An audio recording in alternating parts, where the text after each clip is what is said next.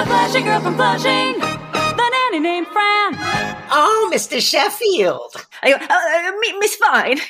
Hello, and welcome to Oh, Mr. Sheffield, a podcast about the nanny. I am Sean DiPasquale, here with Toria Sheffield. Hello. And we are talking about episode 16 of Fran Drescher's amazing sitcom, The Nanny. Season 1, episode 16, Schlepped Away, which is a parody title of the movie Swept Away. I almost said it again, of Swept Away. And basically, it is the one in which their vacation gets postponed by a snowstorm and they all end up at Sylvia's house. Sylvia being Fran's mother. Yes. Yeah, Fran's mom. Yes, and the episode starts as they often do with the family around the breakfast table, and it's established that it's been snowing in New York for days and days, and they haven't seen the sun in forever, and they decided they're going to take a family vacation to the Caymans. So that sets everything off. Yeah, this episode also, we should note, was directed by Linda Day, and it was written, this is another episode that Fran and her husband Mark wrote together, or her ex-husband Mark wrote together. So we've covered a couple of these already. We had a couple of them, including the pilot, and I find that these episodes are generally pretty strong. Like, I think the My Fair Lady episode was also Fran and Mark, if I'm not mistaken. Yes, they often do episodes that hinge on Mr. Sheffield and Fran basically being de facto married, but not really married. And this is kind of one of them because they're going to go vacation together. And I also have this little note that at the beginning when Fran finds out that she's going to get to go away with them, she shares a quote hot tip about the buffet. And she says, go right past the bread and go to the seafood. And I wrote, that was my Nana Molly to a T. Whenever we would go to this Chinese food buffet, we were forbidden to, quote, fill up on rice because you didn't get your money's worth with the rice. And so that actually kind of segues to what I think is the biggest delight about this whole episode is I felt like it was like written for me, and like everything, the last detail in this apartment where Fran grew up reminded me of my grandparents' home in Florida. And so that's what was fun about it personally for me. But yeah. They also, I feel like, so this was the episode we mentioned last week when we were talking about the writers of this show just wanting to include Niles in every possible scenario, even if it's completely nonsensical that he would be there. And so this episode, when they do finally all get together and they're going to go away on vacation, they all get into the limo to drive to the airport, and they're all in the backseat of this limo, and Cece's also with them, even though she's not going on vacation with them, but they're going to drop her off somewhere, which is enough of a stretch. But then the camera like pans over and Niles has a line and you see he's driving. And then Mr. Sheffield's like, Niles, why are you driving the limo? And he's like, oh, I just wanted to be there to say goodbye to you, sir. And it's like, It makes no sense that Niles would be driving. Like it's completely ridiculous, and even the line doesn't really sell. And it was Mr. Sheffield was like, "Oh, Niles, you didn't need to insist to drive us." And Niles said something like, "Nothing will stop me from making sure you get on that plane." You know, being like he's so eager to have them out of the house so he can have alone time that he would physically drive them to the airport himself. But it was a completely like sitcom-y plot device to get them all together, because what ends up happening is. Fran insists that she knows a shortcut to get to the airport. She ends up having them drive in and out of these neighborhoods in Queens. She gets totally lost and is like, let's just stop at my mother's place, regroup. Cece can use the bathroom because she has to pee. And then I'll know my way from my mother's apartment. But when after stopping into the apartment, they find out that all of the airports have closed. This is like a huge blizzard coming. They are now... Oh, and the bridges are closed back to Manhattan. I felt like one of my notes early on in this episode was like Fran's reasoning for going to her mom's is weak, but I get why they had to get there eventually, but it's like it like stretches the credibility of believability. Like, yes, everything that gets them all together and then gets them to stuck in Fran's parents' apartment and the apartment that she grew up in feels contrived. And like, honestly, I would have honestly believed it more if she was like, oh my God, I realized my favorite bathing suit is at my mother's, so we have to stop there. Like that would have somehow made more sense to me. Yes, that's all they needed actually, was to just be like, I want to stop at my mom's on the way to the airport. And then they get in the car and it's snowy. And you could even still do the scene where they're like lost getting to her mom's, where she's like, I thought it was just here. Just take another left. Like, and then get to the mom's, rather that I feel like they went through so much effort to be like, oh, I guess, well, the only way I'll know directions to the airport is if we start at my mother's house. Which is like, okay, I guess. Also, before we get too deep into the chunk of the bulk of the episode, there's a line in the beginning where they're excitedly talking about vacation. It's another breakfast scene, and they're talking about going on vacation. And Maggie says something about being really excited for like the lifeguards and like going in the pool and like floating. And then Brighton says, I'm super excited to see Maggie floating face down in the water. And like everyone just kind of goes like, haha, and then they brush past it. But like, is Brighton a serial killer? What is happening with this character? It was a very mean thing to say to your sister. It's a psychotic thing to say, basically, period. Like, I'm so excited. I hope she drowns while we're there. Again, they just shoehorn lines. They just feed Brighton lines because he's a kid that can deliver them well, even if an 11-year-old would never say them. They play him like he's 20, basically. And no, I clocked that as well. And so, also Maggie, yes, she's going to be totally boy crazed and she's excited to see the lifeguards and the muscly boys on the beach. So they all have these things that they're really looking forward to on this vacation. I also have a note that I wrote, Fran rubs this in Cece's face so hard because at first Cece thinks she might get to join them on the vacation. And then Mr. Sheffield is like, oh no, like this is really a chance for me just to, spend time with the family, Cece. At which point Fran comes in going, Mr. Sheffield, look at the bikini I got for the honeymoon. I mean vacation. And like says this pointedly at Cece. And then she holds up this tiny bikini and he's like, yes, Gracie will look adorable in that. And she goes, Gracie, no, this is for me. And we're just supposed to be like, Cece's pathetic. And it's sort of to the point now where I'm like, God, Cece, you're a sad son of a bitch. Like, I just, like, this is just awful. So they get to this like small 2-bedroom apartment. I guess it's not that small, but it's a queen's apartment. And the thing about it, we've seen it once before in the Here Comes the Brood episode where they're getting ready for this wedding, but it is an apartment where all of the furniture is covered in plastic. There are knickknacks everywhere. There's fake flowers. There's a menorah. There's kitsch covering every surface.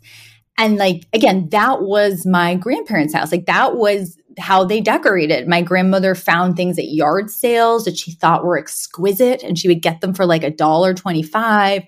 And it would be like this multicolored pastel pink ceramic, fruit bowl. Yeah. Or one with the actual fake grapes and strawberries and oranges in it. And it would be all over the apartment. And it really is that aesthetic. Yeah. It's old lady Jewish chic. Yeah. And my great grandmother's house looked exactly like Sylvia's apartment. Like eerily similar to Sylvia's decor down to the plastic on the couch.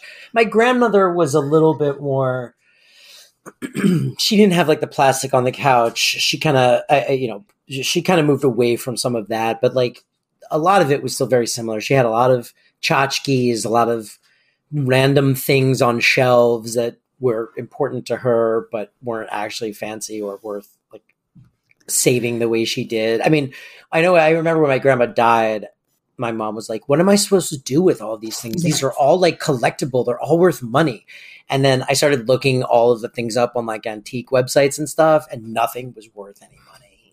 Like it was, because it was all shit that like got sold to them as like, this is going to be worth money someday. But like everyone was buying that crap, like plates that they bought off of TV that were like special plates with collector's item certificates for how like special this china would be someday, and it's like, yeah, but everyone bought that, so it's not worth anything. Yep. No. So.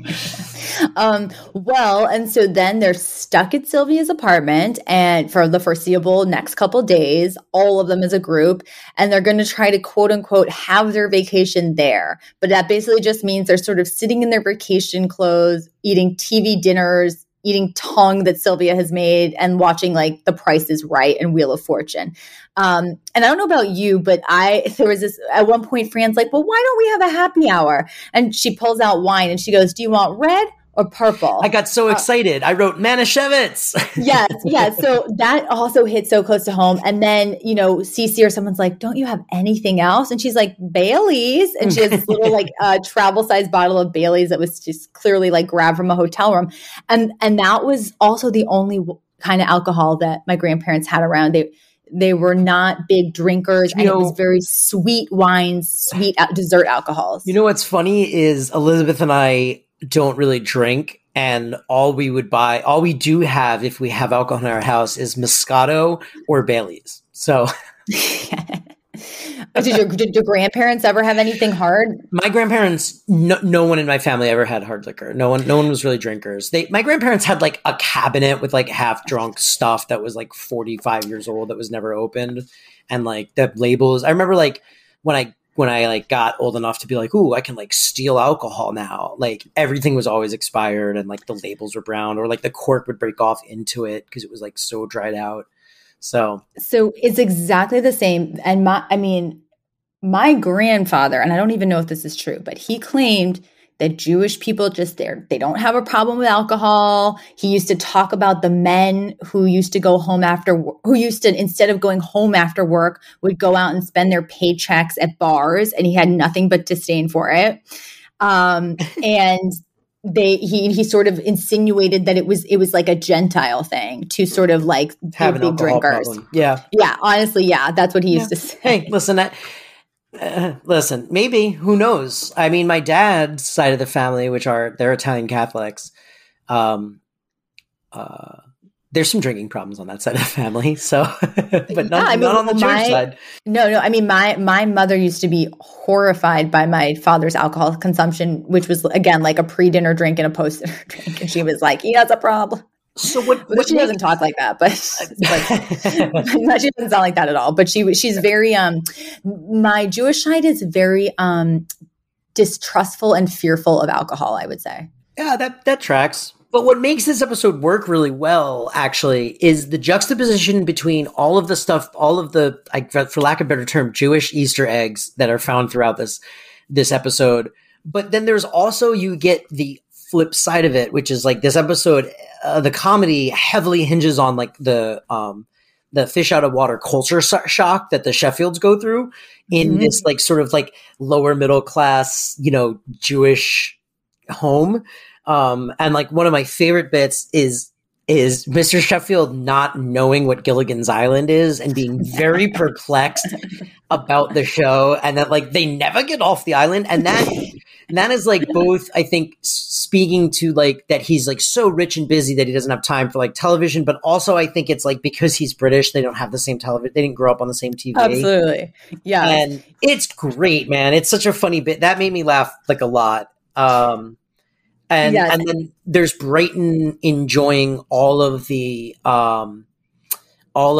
class, like the like blue collar jokes scattered around the apartment. Like there's like a whoopee cushion, and there's a pillow that says "Who cut the cheese?" And and he's playing like mahjong or something with Sylvia. Yeah, it's great. And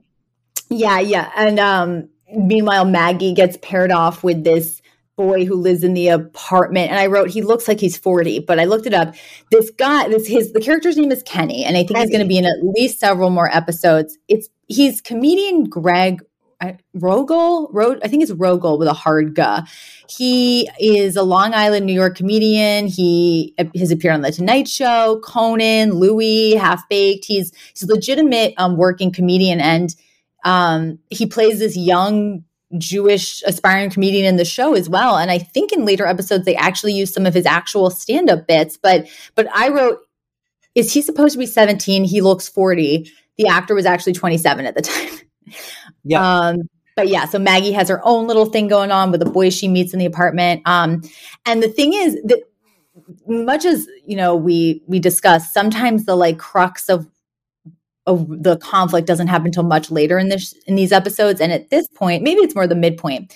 The thing is, she discovers a note that the butcher has written to her mother. And it's like a flirty love note. It's something like, Sylvia, my heart is with you always. And the thing is, one thing that we really haven't touched on yet is this whole time, starting from like scene 1 of this episode, Fran is talking about how she has such wonderful memories of her family and vacationing with them. And even when it was hot and sticky and humid, it didn't matter because you were with your family. And she was so excited to sort of like bring the Sheffields into this apartment that she grew up with, because she always says, we didn't always have a lot, but we always had love and we had warmth. And my parents really built this loving home for us. And then she feels like it was just this huge lie. She thinks that her mother is having an affair with the butcher and cheating on her father. And it's like her whole reality is shaken while the Sheffields are all crammed in this apartment with her. Another day is here, and you're ready for it. What to wear? Check. Breakfast, lunch, and dinner? Check. Planning for what's next and how to save for it? That's where Bank of America can help. For your financial to-dos, Bank of America has experts ready to help get you closer to your goals. Get started at one of our local financial centers or 24/7 in our mobile banking app. Find a location near you at bankofamerica.com/talktous. What would you like the power to do? Mobile banking requires downloading the app and is only available for select devices. Message and data rates may apply. Bank of America NA, member FDIC. But that comes later. It's more the midpoint. Yeah, but I actually think that is a perfect kind of B plot for the midpoint. I mean, this episode was the one where they're all in Sylvia's apartment together, like that was definitely like the A plot and the hook, and they got to it pretty quickly. I mean, I could have done without them being lost in the limo, but what are you going to do? But I think that was sort of the meat. And then even another like layer below that, I think, was also about establishing, again, Fran brings so much joy and makes this broken family that she moved in with feel like a family, because, they're all bummed out. She's the first one to like go put on her like vacation outfit and be like, we're going to make the best of it. Like, and then by the end of the episode, they're all wearing their vacation clothes and they are making the best of it and they are having a great time. So yeah, I don't know. I feel like the Sylvia plot was like just perfect for like a little B runner that again syncs up perfectly with the A story, and that, everything that you were explaining, that Fran is sort of bringing everyone here because she has all these amazing memories and she's trying to make these memories for her, kids, for lack of a better term. And then that's kind of shattered, very briefly. And then we get what I thought was like a really hilarious resolution to that plot line too. Oh, it was hilarious. And then I think really, there was some grains of life truth in there. Absolutely. Because there's this period of time where like Fran is skulking around, thinking her whole life, her whole childhood has been a lie. She's she's sidebarring with Mr. Sheffield about how horrible this all is. And then it sort of culminates in this big fight between, I think I said culminates like an Australian person, didn't I? It sort of slipped out weird. It's your British roots. It culminates in this big fight between Fran and Sylvia in the kitchen, which is very funny because the kitchen only has these like very flimsy dividers between the rest of the apartment. So everyone can hear this happening. And, and we should say that meanwhile, Fran's father is never on screen. I think we've established that they are definitely doing that thing where we never actually meet the actor. Like he's always either in the bathroom or he's cutting his toes in the bedroom. He's always off doing something gross and old manish and funny. But so he's not around during this whole fight. And I looked, he does eventually show up. So I don't even get like, I don't know if it was like they thought it would be a funny bit that they would just never show him, and then eventually the show went on for so long they were like, ugh, we need to cast this guy because we need plots. Or if it was that they very specifically wanted an actor that then they just couldn't get until they got him. I'm not really sure, but I love that he never shows up, and I almost wish that they never did it, that he never showed up on the show at once. I was convinced after this episode that was the route they were taking. But, okay. I guess we'll meet. Yeah, it seems like no matter what, he's going to be a letdown now. I love having him be the guy that you imagine. You fill in the blank. Yeah. But, so Fran and her mom are, they're in this fight. And, Sylvia's like, what is your problem? And Fran's like, my problem is, like, you've been running around behind Dad's back with Paul Zazuznik, the butcher. I found your note. And her mom is like genuinely shocked and taken aback. And she's like, what? She's like, no. She's like, that's flirting. We flirt. And she's like, and your father knows about it. And Fran's like, what? And he's like, yeah, sometimes he comes down to watch Paul wink at me, or no, to watch Paul hand me the meat. So it's clearly this like kinky thing in her parents' relationship that, her father enjoys it when she's getting other attention from other men. And then there's also this beat that, really, I think the life truth of it all, Sylvia ultimately is like, you can make fun because you're still young, but the reality is I don't turn heads anymore. But when, the butcher winks at me with his good eye, I feel young again. And I'm like, and then, it was a really like, it sort of reminded me of that moment when Mr. Sheffield's nanny drops some like real honest truth about like what it's like being somebody who goes from family to family and falls in love with these families and then doesn't have anyone at the end of your life. And you kind of have this like genuine like, oh, moment. I had that same feeling when I listened to Sylvia sort of explain what it's like losing that part of your identity over time. Well, yeah, and I think that's also why the a couple that's married the longest, that's truly happy. Like so much of it is just based on comfort and feeling really comfortable and safe, and you as either partner being like super possessive, like doesn't make someone feel safe, like it's an intense feeling, and it's such an easy way to push someone away. And I think that this resolution sort of speaks to how, also how like their marriage works, because he knows she's not going anywhere. He knows she loves him. They've built this beautiful family together. They have all these memories together. But like, if it makes her feel good to have the butcher wink at her, then like good, that's nice. Like it's nice. It makes her feel beautiful. It makes her feel, seen, and it doesn't hurt anything. And like, yeah. I don't know. I think that that's just kind of fine, Well, and clearly Morty has some kind of cuck fetish, it sounds like. That's what it sounds.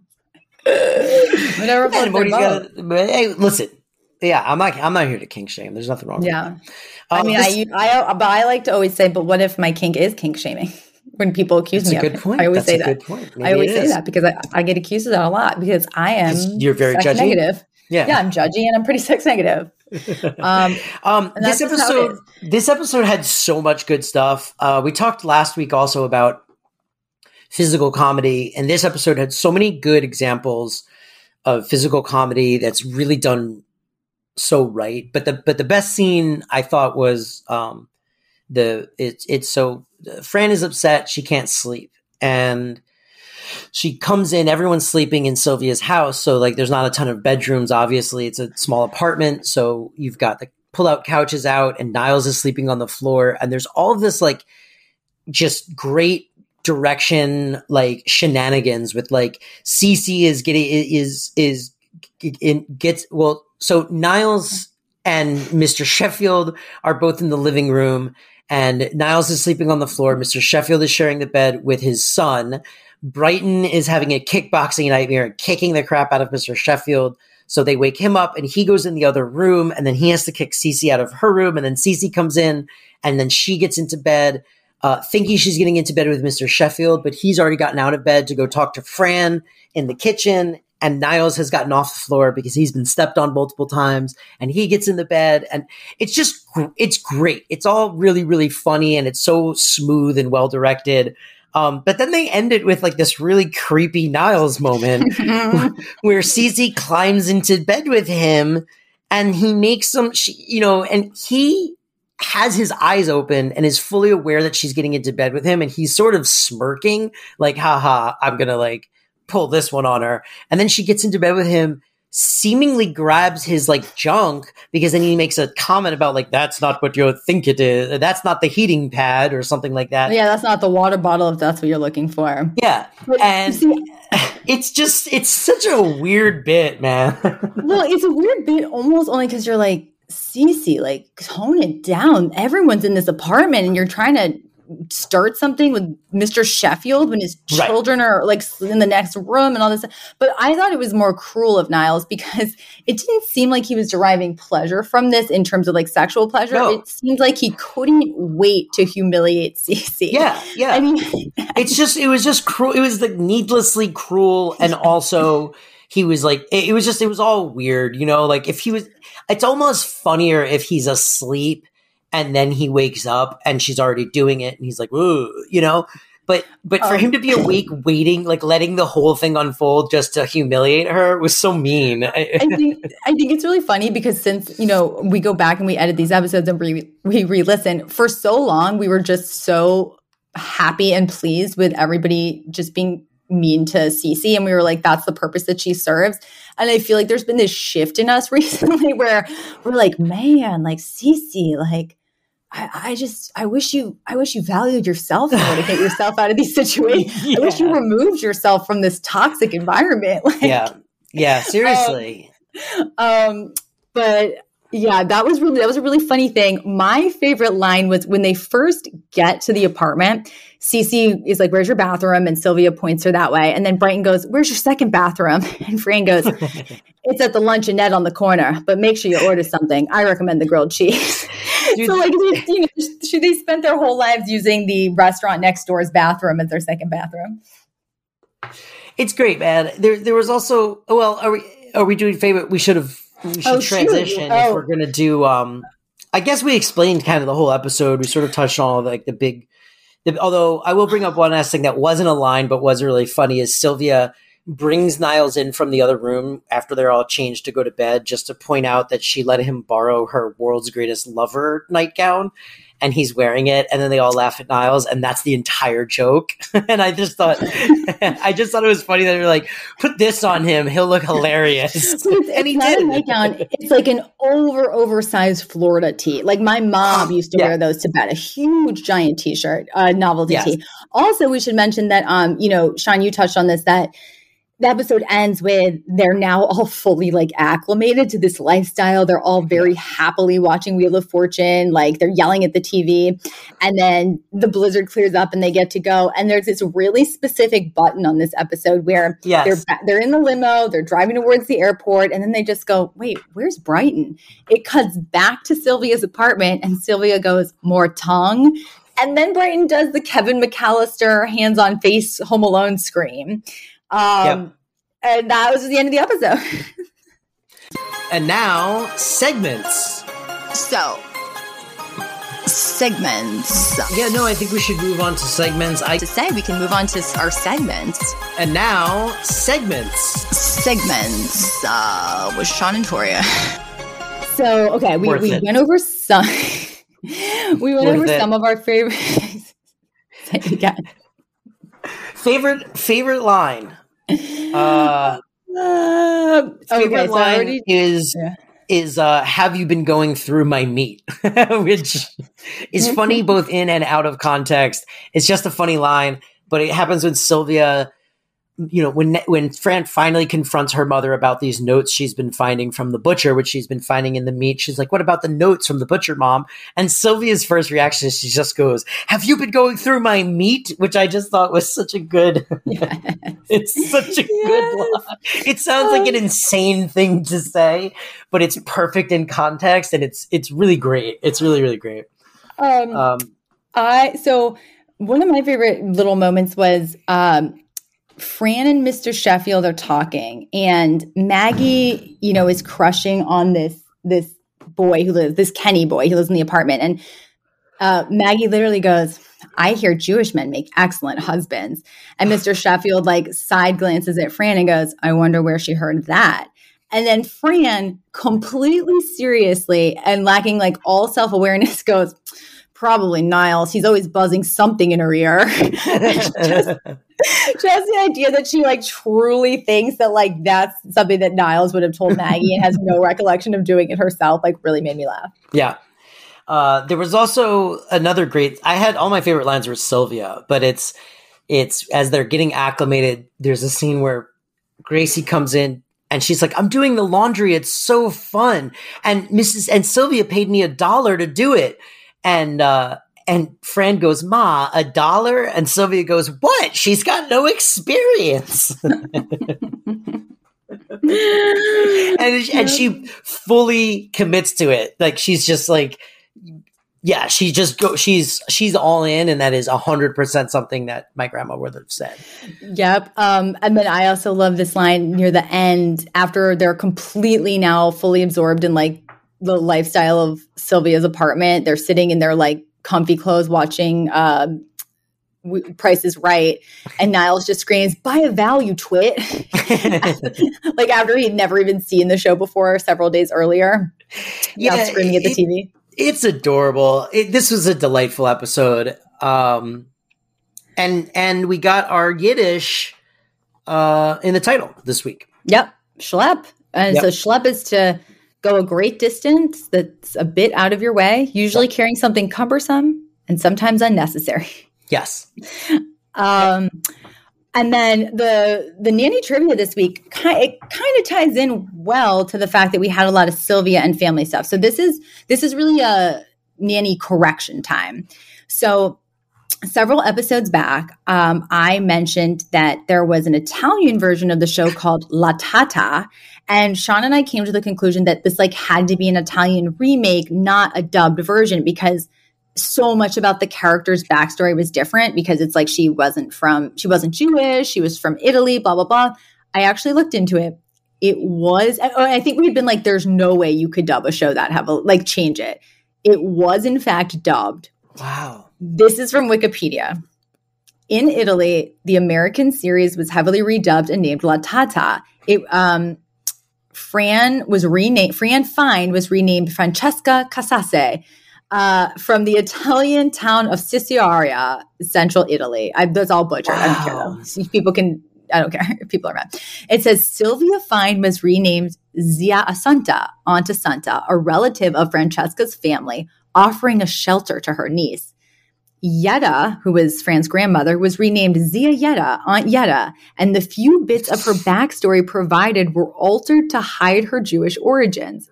Fran was no longer of Jewish heritage, but hailing from a Roman Catholic family, having become a lapsed Catholic. Almost every reference to Jewish religion was altered accordingly in the show.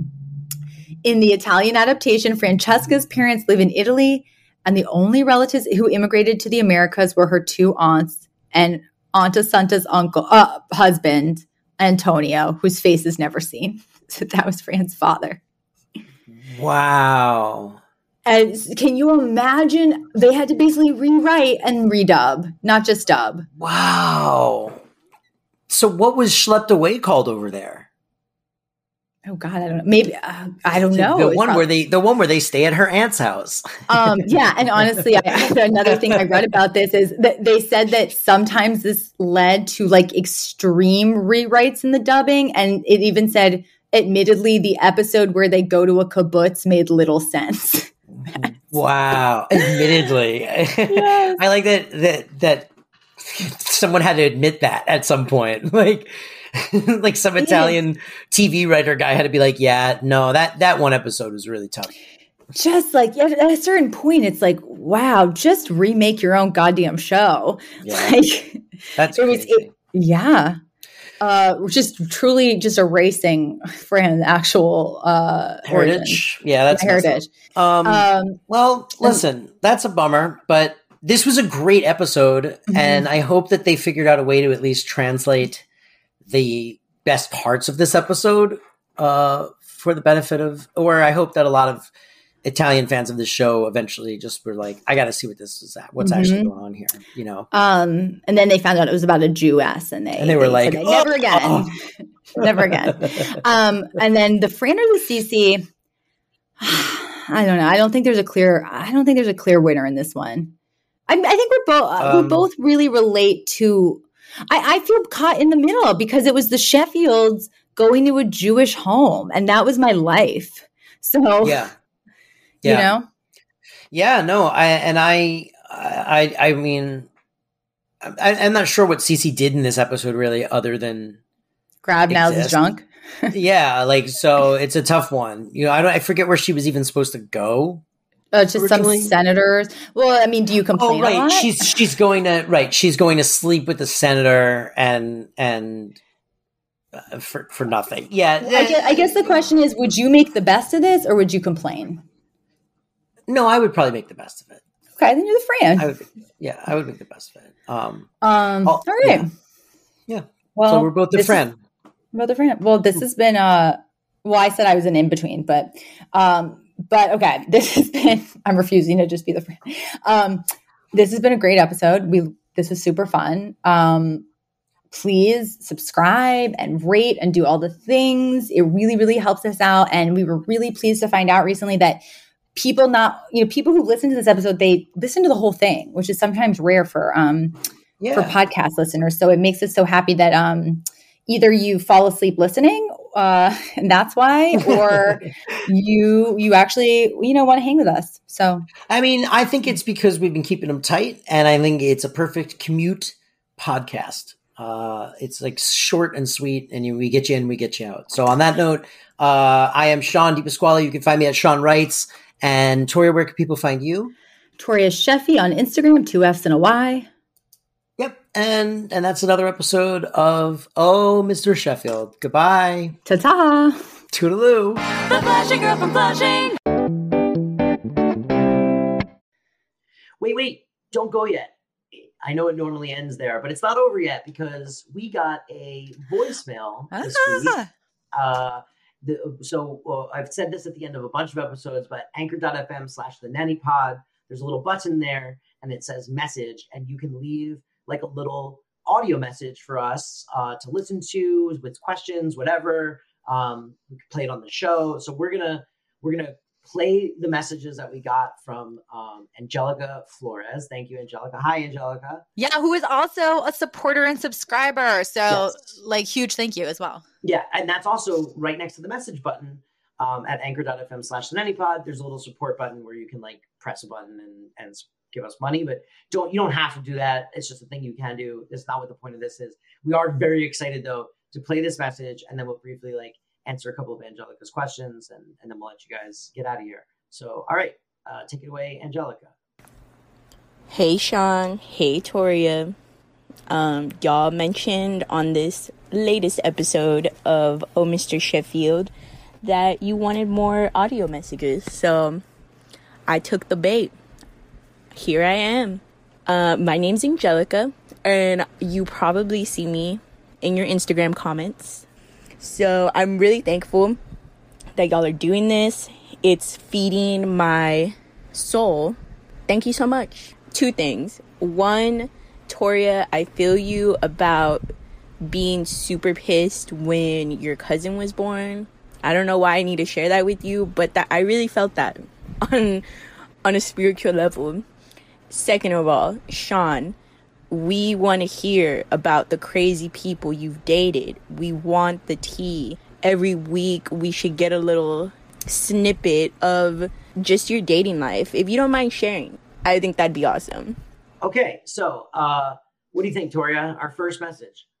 I loved it. I thought it was very clear, very concise. I usually have to leave dozens of messages before I get them right. So I was really impressed that she kind of came through under the pressure of calling this line. Yeah, it was really cool. She didn't sound nervous or anything, and she said really nice stuff about us. And I hear you. I will definitely talk more about my calamitous past relationships. I've discussed it with Elizabeth, and she's fine if I dig into some of the dirt on some of those relationships. And so I think it's going to come up. I feel like I'm confident this will come up organically as we talk about 6 seasons of a show that often revolves around romance and exes and dating. I do too. I do too. And if it doesn't, we'll find a way to shoehorn it in because Angelica's a paid subscriber, and we honestly got to give the people that are paying us directly. I feel like we got to give them what they want. So,